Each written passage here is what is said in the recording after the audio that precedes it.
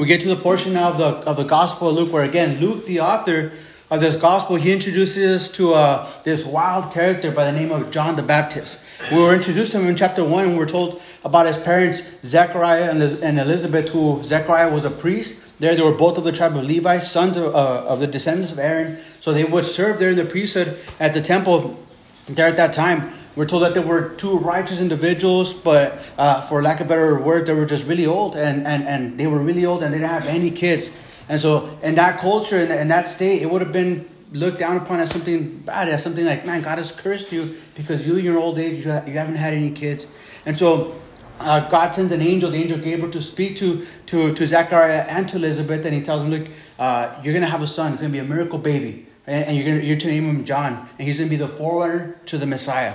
And then the same angel Gabriel will go speak to Mary and tell her, you're going to be pregnant with a son, and he's going to be through the Holy Spirit, right? It's not going to be through regular intercourse. It's going to be through the Holy Spirit. And so John is born now, and we're told there in John chapter 3, John is grown up, and the first verse says it was in the 15th year of the reign of Tiberius Caesar.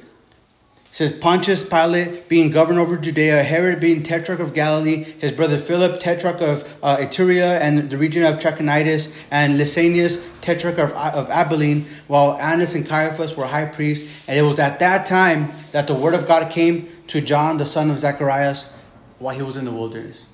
And so some time has passed by, somewhere around 30 years has passed by.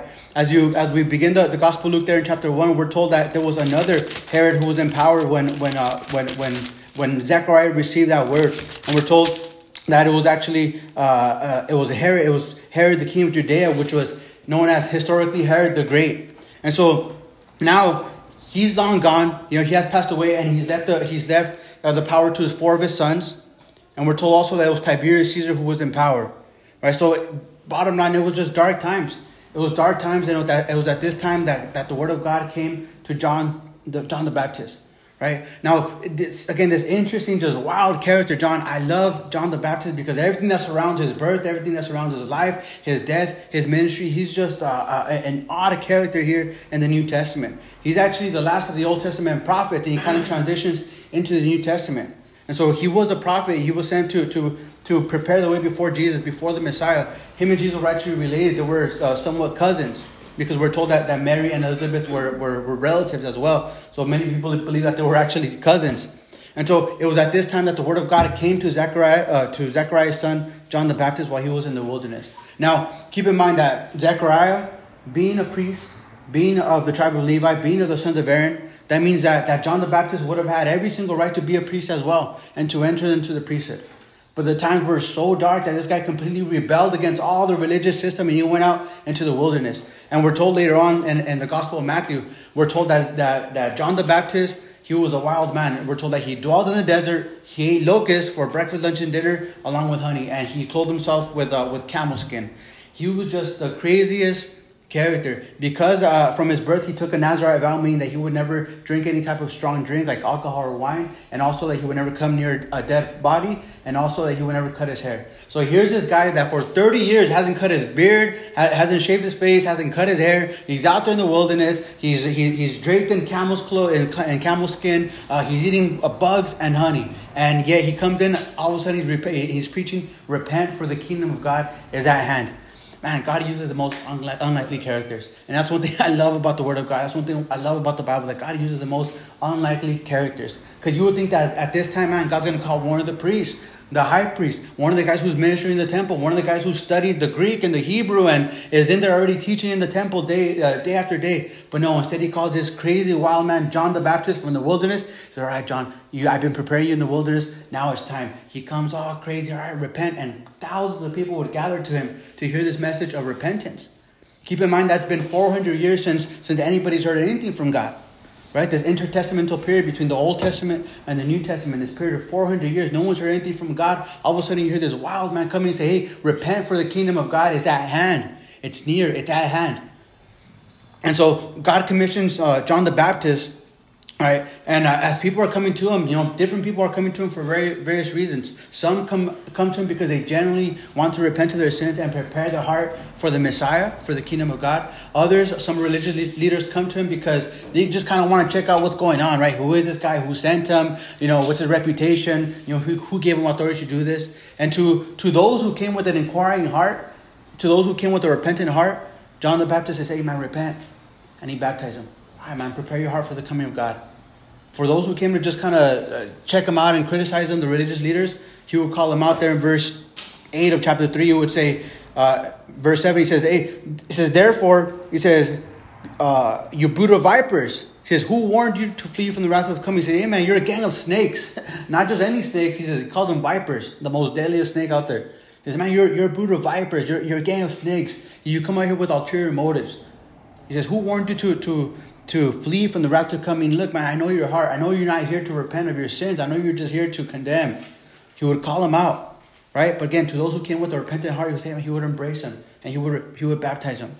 And we're told later on, there in verse 15, it says that as the people were in expectation, again, this guy was gathering crowds everywhere he went, thousands of people coming to him to be baptized and to prepare their hearts before the coming of the Lord. And we're told that as the people were in expectation, that all reasoned in their hearts about John, whether he was the Christ or not. And then John answered, saying to them, I indeed baptize with water, but there's one mightier than I who's coming, and whose sandal strap I'm not even worthy to loose. It says, he will baptize you with the Holy Spirit and with fire. And so as all these different crowds were coming to him, wondering, man, is that him? Is that the Messiah? Is that someone else? John the Baptist will say, hey man, look, I'm not the Messiah. I'm not the Christ, but I'm set to prepare the way before him. He says, there's one coming. He says, I'm baptizing you guys with water. But there's one coming. He says, who I'm not even worthy to untie his shoelace. He says, man, I can't even touch his dirty shoes. He says, that's how holy he is. He said, he's going to baptize you not with water, but with the Holy Spirit and with fire. Speaking about the ministry of Jesus in the beginning and in the end. When Jesus came the first time, and he baptized us with the Holy Spirit. The Bible tells us that all believers, as we have believed in Christ, now the Holy Spirit indwells us. And we do have what's called the baptism of the Holy Spirit, something that I pray for every single day. Where the Holy Spirit, apart from the indwelling of the believer, the Holy Spirit comes upon a believer to empower him for service, right, and to walk with God. And we're told that once Jesus was crucified, he was buried, he resurrected, he's at the right hand of the Father. We're told that he's going to come back a second time, Christ's second coming, which is going to happen after the 7-year tribulation period. And when he comes at the second coming, after the 7-year tribulation period, we're told he's going to come not for forgiveness, but for judgment. And he's going to judge the world of its wickedness before we enter into what's called the millennial reign of Christ. But that's another topic for another study for another day. And so John says, look, one is coming who's going to baptize you with the Holy Spirit and also with fire. And he says in verse 17, his winnowing fan is in his hand, and he will thoroughly clean out his threshing floor and gather the wheat into his barn, but the chaff he will burn with unquenchable fire. Again, talking about the aspects that surround the second coming of Christ. When he came the first time, man, he came as the Lamb of God. When he's going to come the second time, he's going to come in the wrath of God, right? Judging sin and judging wickedness. And he says, look, that he's going to sort the whole world out between the chaff and the wheat. This is something that we're not familiar with in our times because we don't go out there. We have factories that do this stuff for us, right? But back in the day when they would go and they would harvest wheat, they would take it into a big old, pretty much like a big old hole that they would put like a big old pot, and they would put the chaff and the wheat together, and they would just shake it. They would shake it like this, and all the chaff would blow away in the wind, and all the wheat they would take into the barn. And so John the Baptist is saying of Jesus, look, he's going to come in and he's going to set this all out like chaff and wheat again at his second coming. And he says, and he's going to throw out the chaff, and he's going to burn it. He says, but the wheat he's going to gather into his barn. And verse 18 says, and with many other exhortations he preached to the people. But Herod the Tetrarch, being rebuked by him concerning Herodias, his brother Philip's wife, and for all the evils which Herod had done, also added this, above all, that he shut John up in prison. And so we're told that many people listened to him, many people heard him, many people repented of their sins and prepared their hearts for the coming of Jesus because of his message. But we're told that other individuals, religious leaders, political figures, they didn't take a liking to him because of his message. And man, the message of the cross is always going to be unpopular. You go out there and you preach repentance from sin, from your sin. You go out there and you preach a biblical morality. And man, you become all of a sudden an enemy of everyone. And there was nothing different with John's ministry. And so he's going out there and he's preaching. We're told that King Herod, who was over the region of Galilee, we're told that he didn't like John. As a matter of fact, he threw him in prison because of his message and because John called him out for his sin. John called him out in the fact that King Herod had, history tells us that King Herod had left his wife, and he persuaded and he convinced his brother's wife to come to live with them. Right? So he's just committing all kinds of wickedness. Left his own wife. He took his brother's wife, and all of a sudden they're reigning there in Galilee, and John calls him out. Everyone else is scared of him, right? Everyone else is, man, right, he's over us. He could put us to death if he wanted to. And not John. He said, hey, man, what you're doing is not right. And we actually have an account of this there in the Gospel of Matthew chapter 3, if you want to turn there. It's in Matthew 14, I believe. I'm going to go ahead and read it for you. And it tells us there in Matthew 14, it's kind of the same account, but the Gospel of Matthew adds a little bit more details for us as to why Herod hated him so much. And he says this in Matthew chapter 14. He says, in verse 1, it says, at that time, Herod the Tetrarch, same guy that we're talking about in Luke, says, heard the report about Jesus and said to his servants, this is John the Baptist. He is risen from the dead, and therefore these powers are at work in him. And so to understand kind of the timeline, as John the Baptist was rebuking King Herod for his sin and for taking his brother's wife, we're told that King Herod put him to death. Luke tells us that he put him in prison, which he did. But afterwards he put him to death. And so Matthew gives us the whole account. And he says, for Herod had laid hold of John and bound him and put him in prison for the sake of Herodias, his brother Philip's wife, because John has said to him, it is not lawful for you to have her. And although he wanted to put him to death, he feared the multitude because they counted him as a prophet. So here's John fulfilling his ministry. Thousands of people coming to him to be baptized. He's preaching repentance. Everyone recognizes, man, he's a prophet of God. Right? He's speaking the word of God. He's sent by God. King Herod feared him. Well, he feared the multitudes, but John was calling him out. Right? And we're told that John told him, he says, hey, it's not lawful for you to have her. Now the question might come in, well, man, if he wasn't a Jew, right, then what does he care? Right? How come he wasn't going around rebuking Caesar or any other guys? Well, the thing is that Herod the Great, which is Herod the Tetrarch's father, was actually an Edomite. He was a descendant of Esau, right? From Esau, Abraham had two sons, had Isaac. Isaac had Jacob and Esau, and from Jacob came the nation of Israel. From Esau came the nation of the Edomites. And King Herod the Great was the last of the living Edomites. And so to a sense, they knew the Mosaic law and they held to it. Right? King Herod the Great actually considered himself a Jew. He wouldn't call himself an Edomite. So when he was in power there in Rome, he would consider himself the king of the Jews. He would call himself the king of the Jews. And so rightfully so, John calls him out. He says, look, man, it's not lawful for you to live the way you're living. If you call yourself a Jew, if you call yourself, of our people, he says, look, it's not lawful for you. And so it says that although he wanted to put him to death, he feared the multitude because they counted him as a prophet. But when Herod's birthday was celebrated, the daughter of Herodias, his wife, says, danced before them and pleased Herod. Therefore, he promised with an oath to give her whatever she might ask. And that's how wicked they were. Right? That he has his brother's wife, who he took to himself. Now his brother's daughter, which is his niece, is dancing in a provocative way in front of him. And he was so pleased that he's like, man, you know what? I'll give you whatever you want. He says, ask and I'll give you whatever you want. And so notice what would happen. It says, there in verse 8, it says, so she, having been prompted by her mother, said, give me John the Baptist's head on a platter. And the king was sorry, but nevertheless, because of the oaths and because of those who sat with him, he commanded it to be given to her. So he sent and had John beheaded in prison, and his head was brought on a platter and given to the girl, and she brought it to her mother. Then his disciples came and took away the body and buried it and went and told Jesus. Man, some heavy stuff, right, that the Bible includes for us. But this is what happened to John the Baptist. This guy was, again, mighty in word and deed. God used him mightily. Right? He was out there preaching repentance. He was doing the work of God. He was rubbing people the wrong way because he was preaching truth.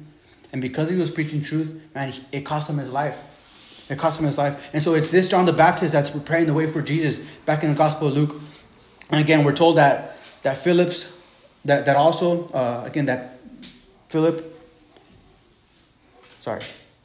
King Herod sent to prison. Sorry, I lost my place. And then verse 21 there in chapter 3, it says, when all the people were baptized, it came to pass that Jesus also was baptized. And while he prayed, the heaven was opened. And so here's John the Baptist. He's baptizing thousands of people there in Israel. Thousands of people who are coming to him, repenting of their sins. And as he's baptizing all these different people for repentance, one person comes to be baptized by him. And that's Jesus. He says that as John was baptizing, he says it came to pass that Jesus also was baptized. And while he prayed, the heaven was opened, and the Holy Spirit descended in bodily form like a dove upon him. And a voice came from heaven which said, "You are my beloved Son, in whom I am well pleased." This amazing thing happened as John was baptizing Jesus that had never happened before. He's baptizing thousands of people, and it's all the, all right, cool, repentance. But all of a sudden, there was something different about Jesus. This is the commencement of Jesus' earthly ministry. Right? He hadn't done any miracles. He hadn't presented himself before that. But before he began his ministry here on earth, that lasted about 3 years, the first thing he did was he went to go get baptized by John. And so this is the commencement of his earthly ministry. He goes in and he gets baptized by John, and we're told that John saw something as Jesus was being baptized that was different from everyone else. He said that he saw the Holy Spirit, it says, in the form of a dove. It wasn't a dove. A lot of times we see pictures, or I think I even have a tattoo of it. You know, oh, the dove is like the Holy Spirit, which represents the Holy Spirit, true. But notice it wasn't a dove that descended on Jesus. He said that he saw the Holy Spirit in a bodily form. That's never happened before. Throughout all the Bible, throughout the Old Testament, through all Scripture, this has never happened before. This is the only instance in which they see the Holy Spirit descend in a visible bodily form. The Holy Spirit is a spirit, right? John would say, in the Gospel of John, Jesus would say that God is spirit, and those who worship God must worship him in spirit and truth. Why? Because we can't see God with our physical eyes. But yet when Jesus was baptized, he sees the Holy Spirit in a bodily form, so in a visible, tangible way, descend upon Jesus in the form of a dove, or like a dove, and he rested on him. John gives us a similar account of this, and he tells us this in John 1:32. He adds something different. There in John 1:32, the writer of the Gospel of John, as he's again recounting the same story, he says this. He says, "And the next day John saw Jesus coming toward him and said, 'Behold, the Lamb of God who takes the sin of the world.' He says, 'This is he of whom I said, after me comes a man who is preferred before me, for he was before me. And I didn't know him, but he should be revealed to Israel. Therefore I came baptizing with water.' And verse 32 says, 'And John bore witness, saying, I saw the Spirit descending from heaven like a dove, and he remained upon him.'" So he remained upon him. Again, all these people were coming for repentance, right? To repent of their sins. And yet Jesus was coming because he was going to be the one who was going to give them the forgiveness of sins. They were repenting. John was preparing the way, but yet the baptism didn't bring forgiveness.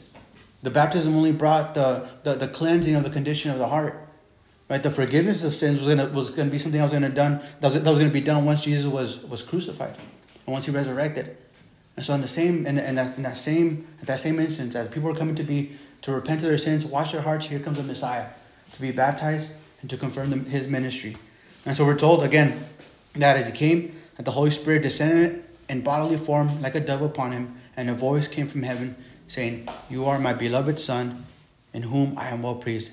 And again, John tells us that the Spirit remained on him. And the Holy Spirit descended in bodily form. Right? This was the first time ever this has ever happened. This would have been huge for John. And there in the Gospel of John, John the Baptist says, "Look, I knew that's a Messiah because this has never happened before." And so he goes on to say there in verse 23, he says, "Now Jesus himself began his ministry at about 30 years of age, being," in parentheses, "being as was supposed the son of Joseph, the son of Heli."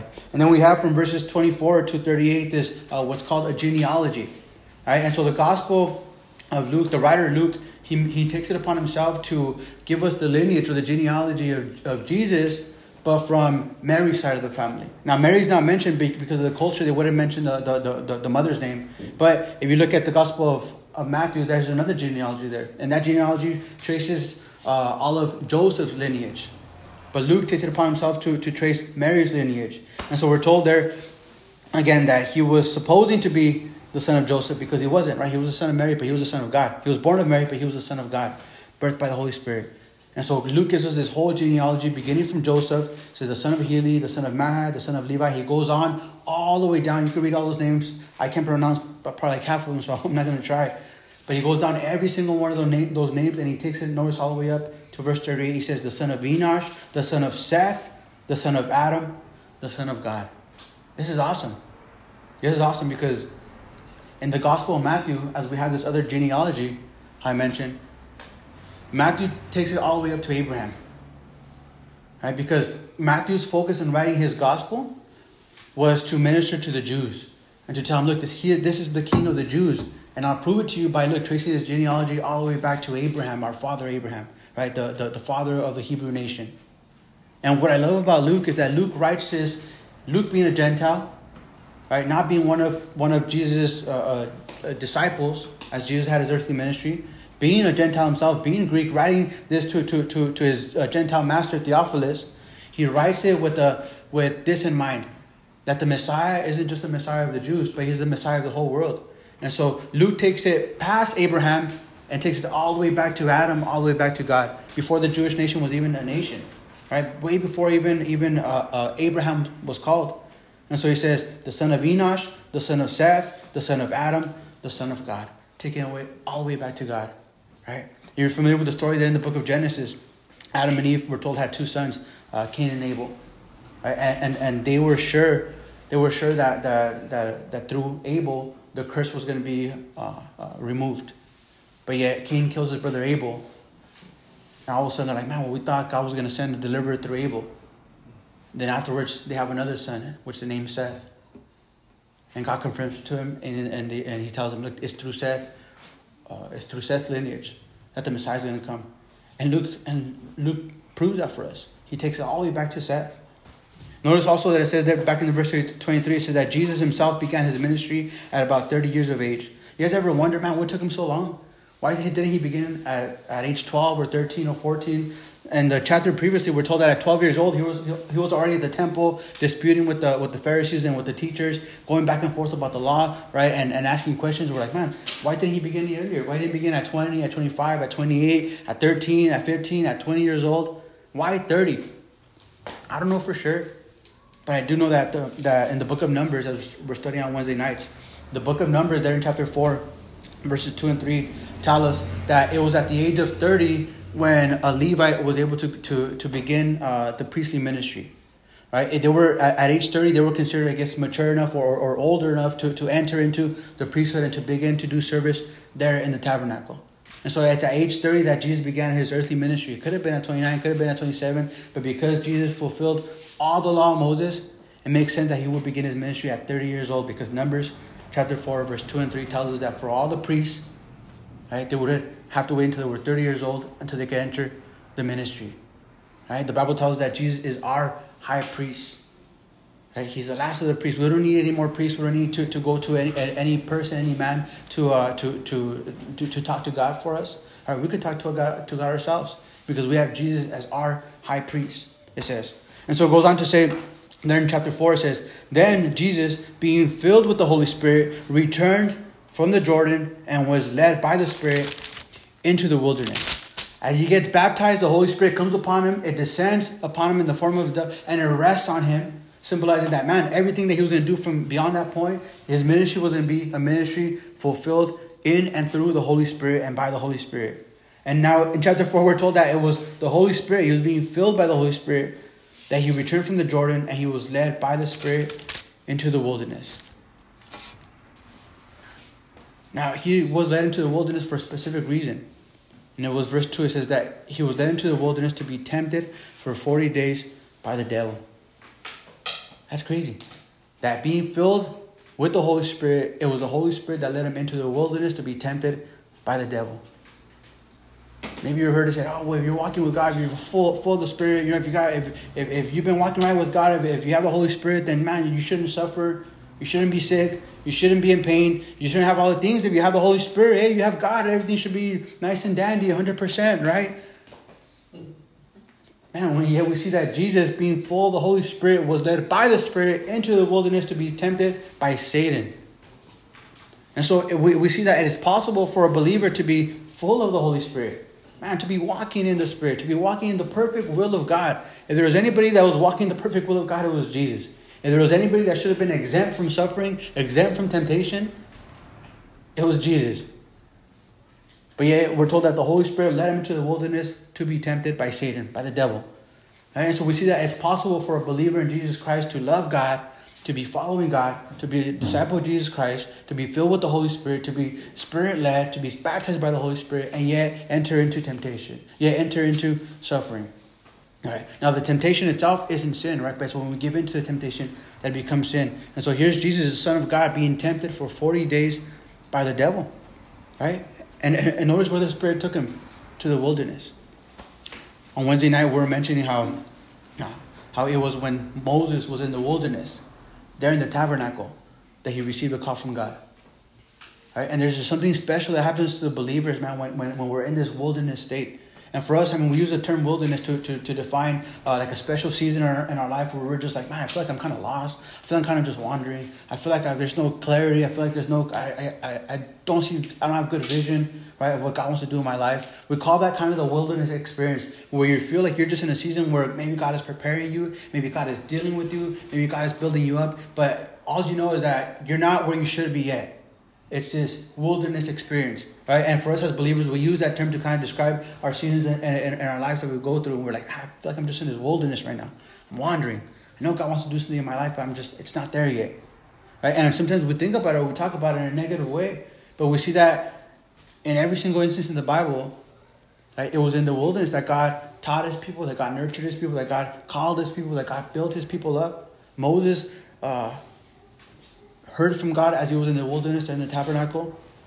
We're told that John the Baptist heard his call from God as he was in the wilderness.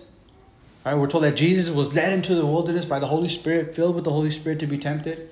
We're told in 1 Kings 19 that it was Elijah the prophet. He fled into the wilderness after being chased by Jezebel and Ahab. And it was in the wilderness that God he just nurtured him. He sent him food. He let him get some rest. He built him up. He said, all right, Elijah, let's get back in there. Right? It was in the wilderness of Arabia specifically that the Apostle Paul was for a few years before he even began any of his ministry. He got saved, had the special encounter with the Lord down the road to Damascus, and we're told that he was in the wilderness of Arabia for some years before he began his ministry.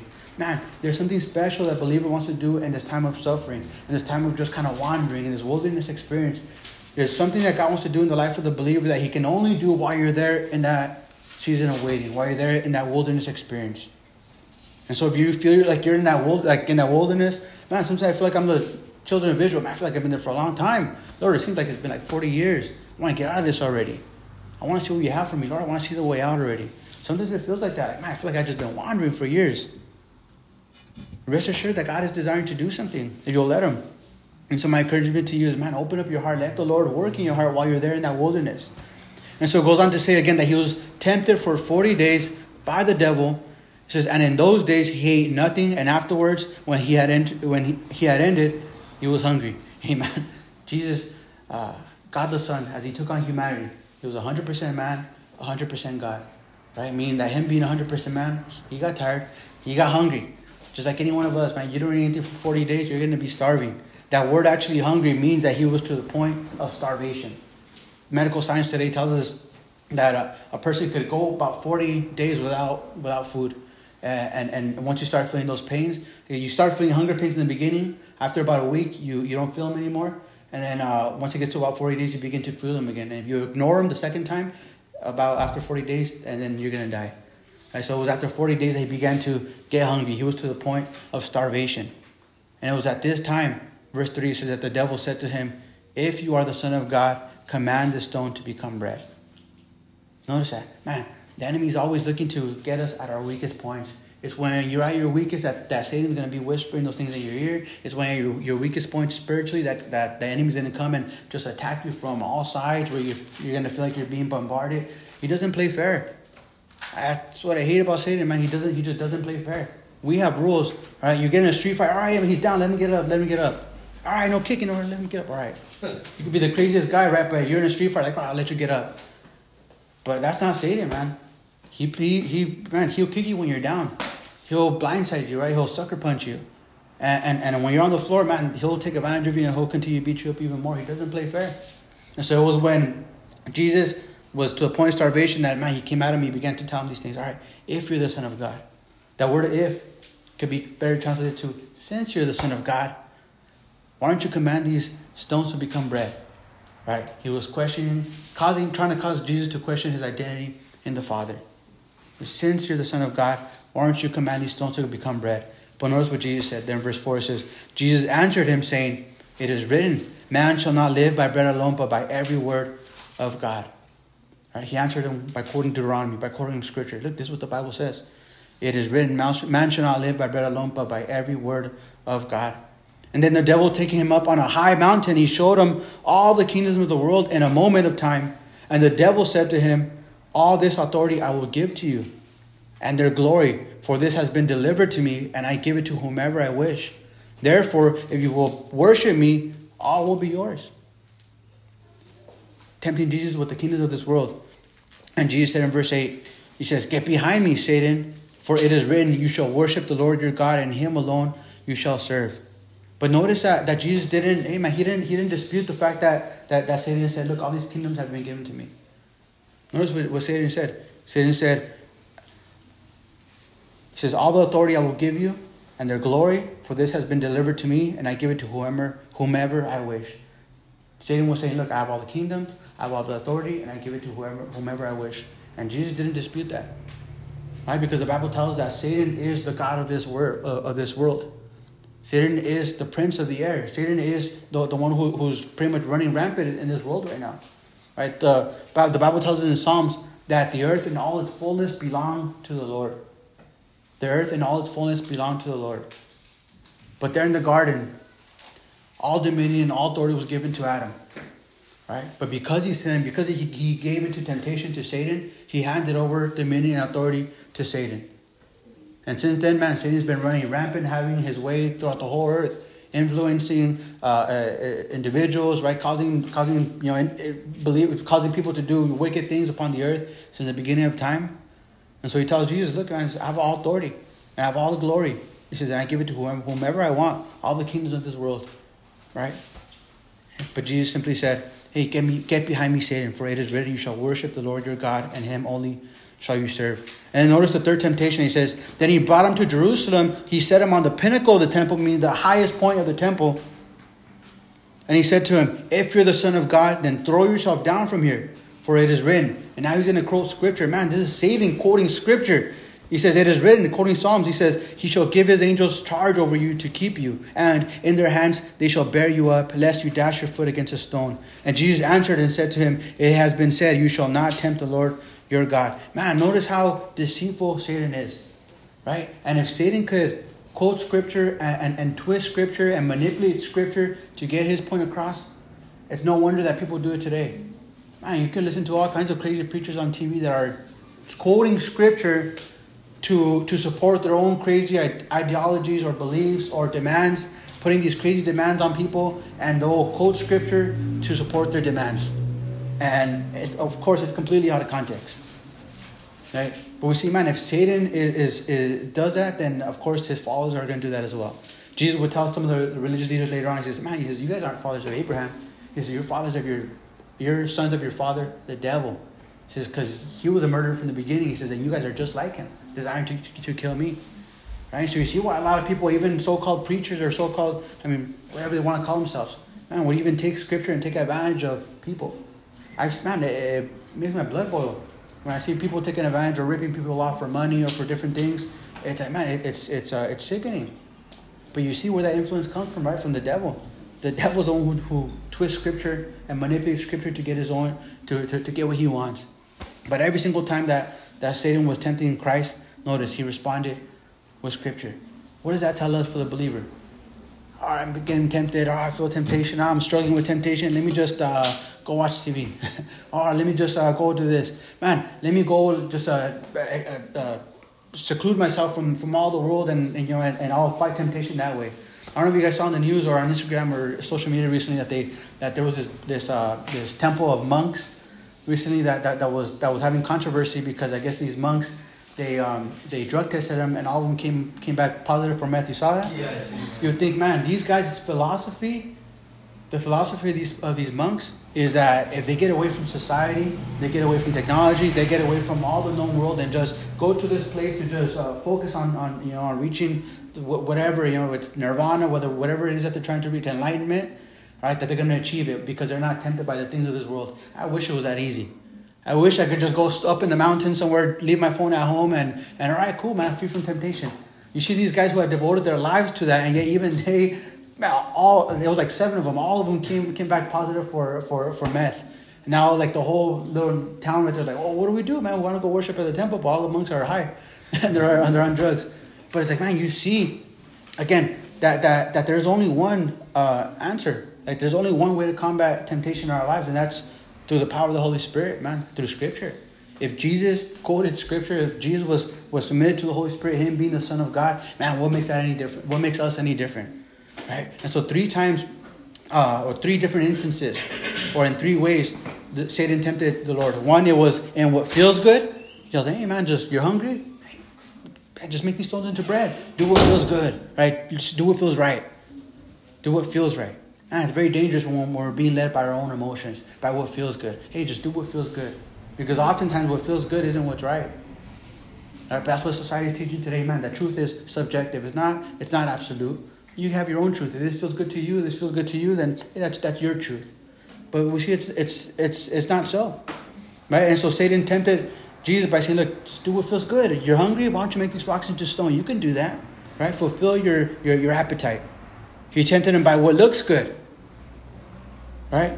He says, hey, look, man. He says, all these kingdoms are mine, and I'll give them to you. Look at all this. He took him. He showed him all the kingdoms of the world in one moment. Man, I bet that looked amazing. He tempted him with what looks good, and then he tempted him with what seems good. Right? He says, look, man, if you're the Son of God, just throw yourself down, and He's going to send angels to catch you. Everyone's going to see these angels catch you as you're falling down from the temple, and everyone's going to see, that's it. You're the Messiah. Right? What seems good. What feels good, what looks good, what seems good. The Bible tells us in 1 John that the temptations of this world are the lust of the flesh, the lust of the eyes, and the pride of life. Right? Same 3 things that Satan tempted Jesus with. The lust of the flesh, hey man, just eat that food. Make those stones into bread.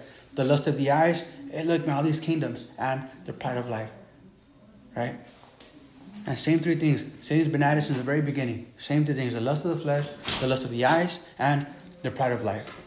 But as we read through these things, as we read through this temptation, again, going back to verse 2, it says that he was being tempted for 40 days by the devil, and in those days he ate nothing.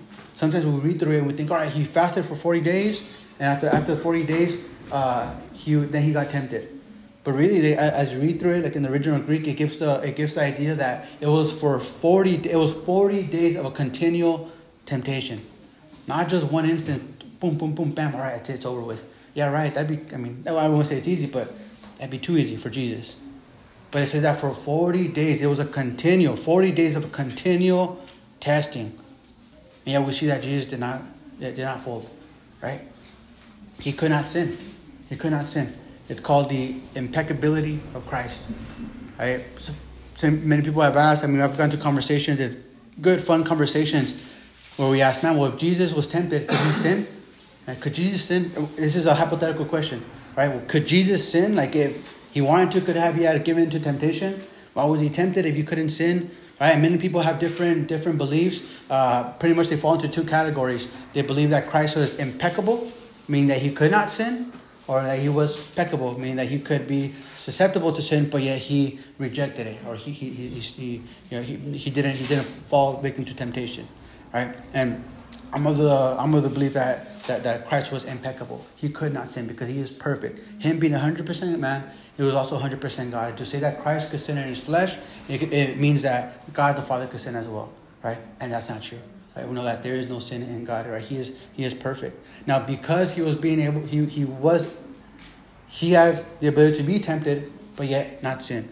Philippians tells us that he took on the form of a bondservant, and he was tested. He was tempted in all ways, just like us, so that now he could sympathize with our weaknesses.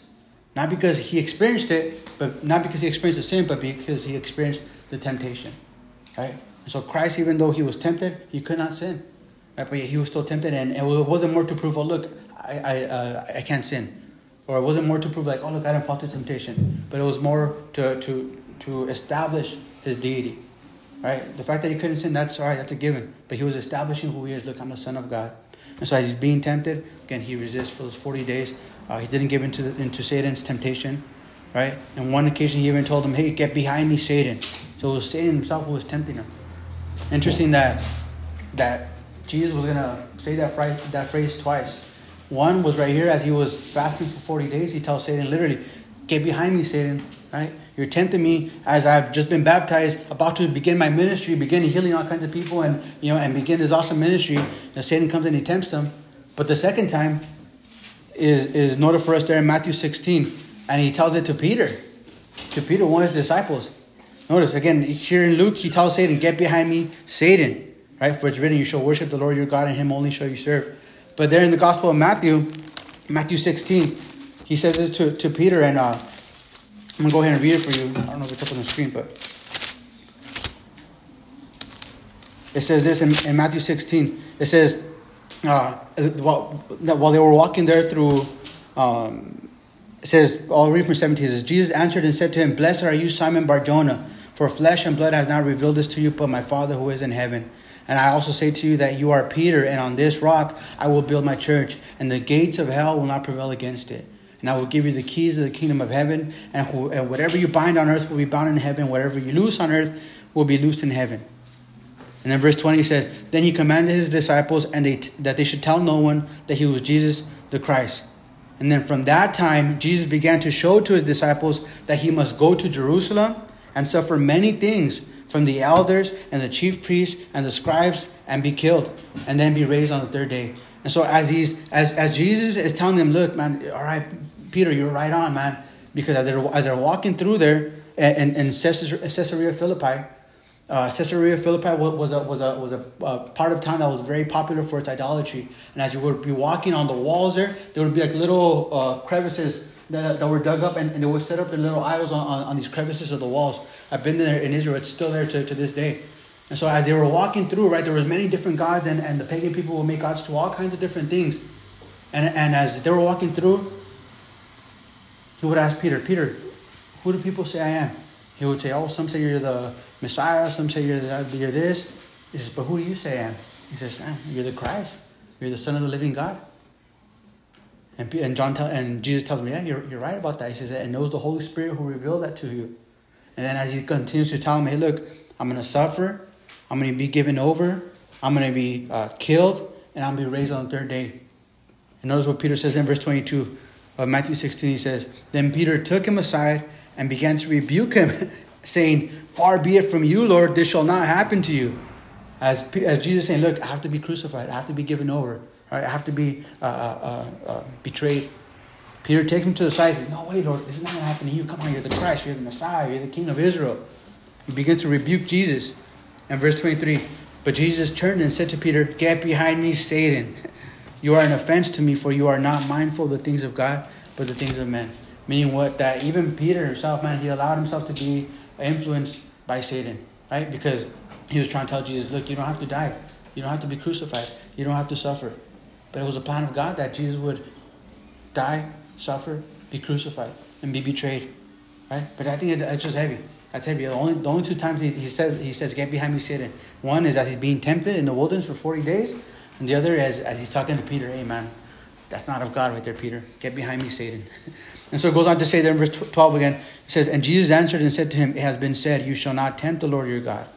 Now, when the devil had ended every temptation, he departed from him until an opportune time.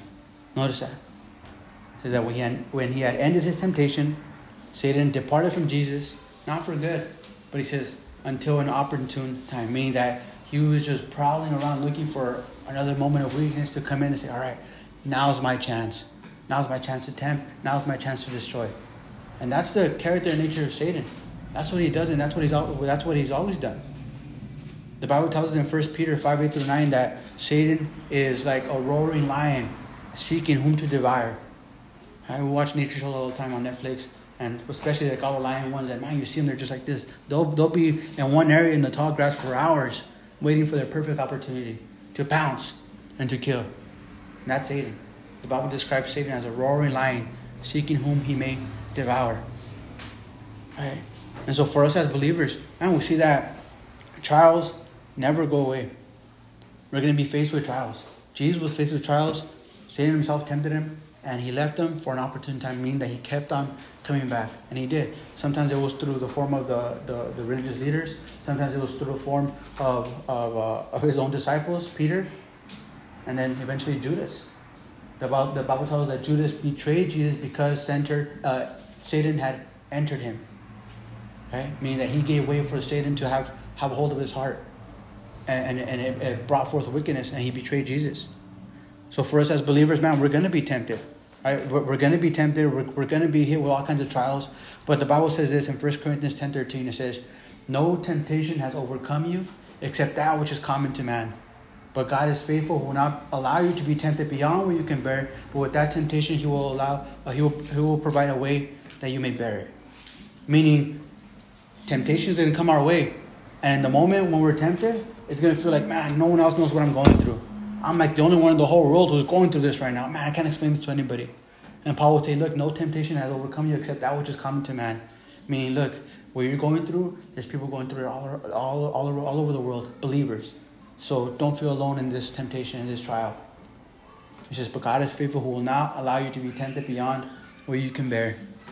You all heard it said, hey, God gives His toughest battles to His strongest warriors.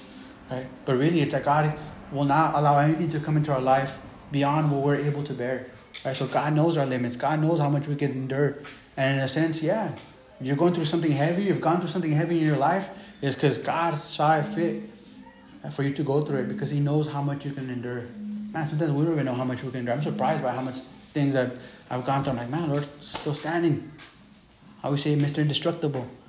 But in the Lord. Yeah, I say that in a prayer way, but in the Lord, because I have God, and because I have God, because I have the Spirit of God dwelling in me, then, like Paul said, man, no height, nor death, nor nothing can separate us from the love of God that is in Christ Jesus. Amen? Amen. Amen. Father God, Lord, I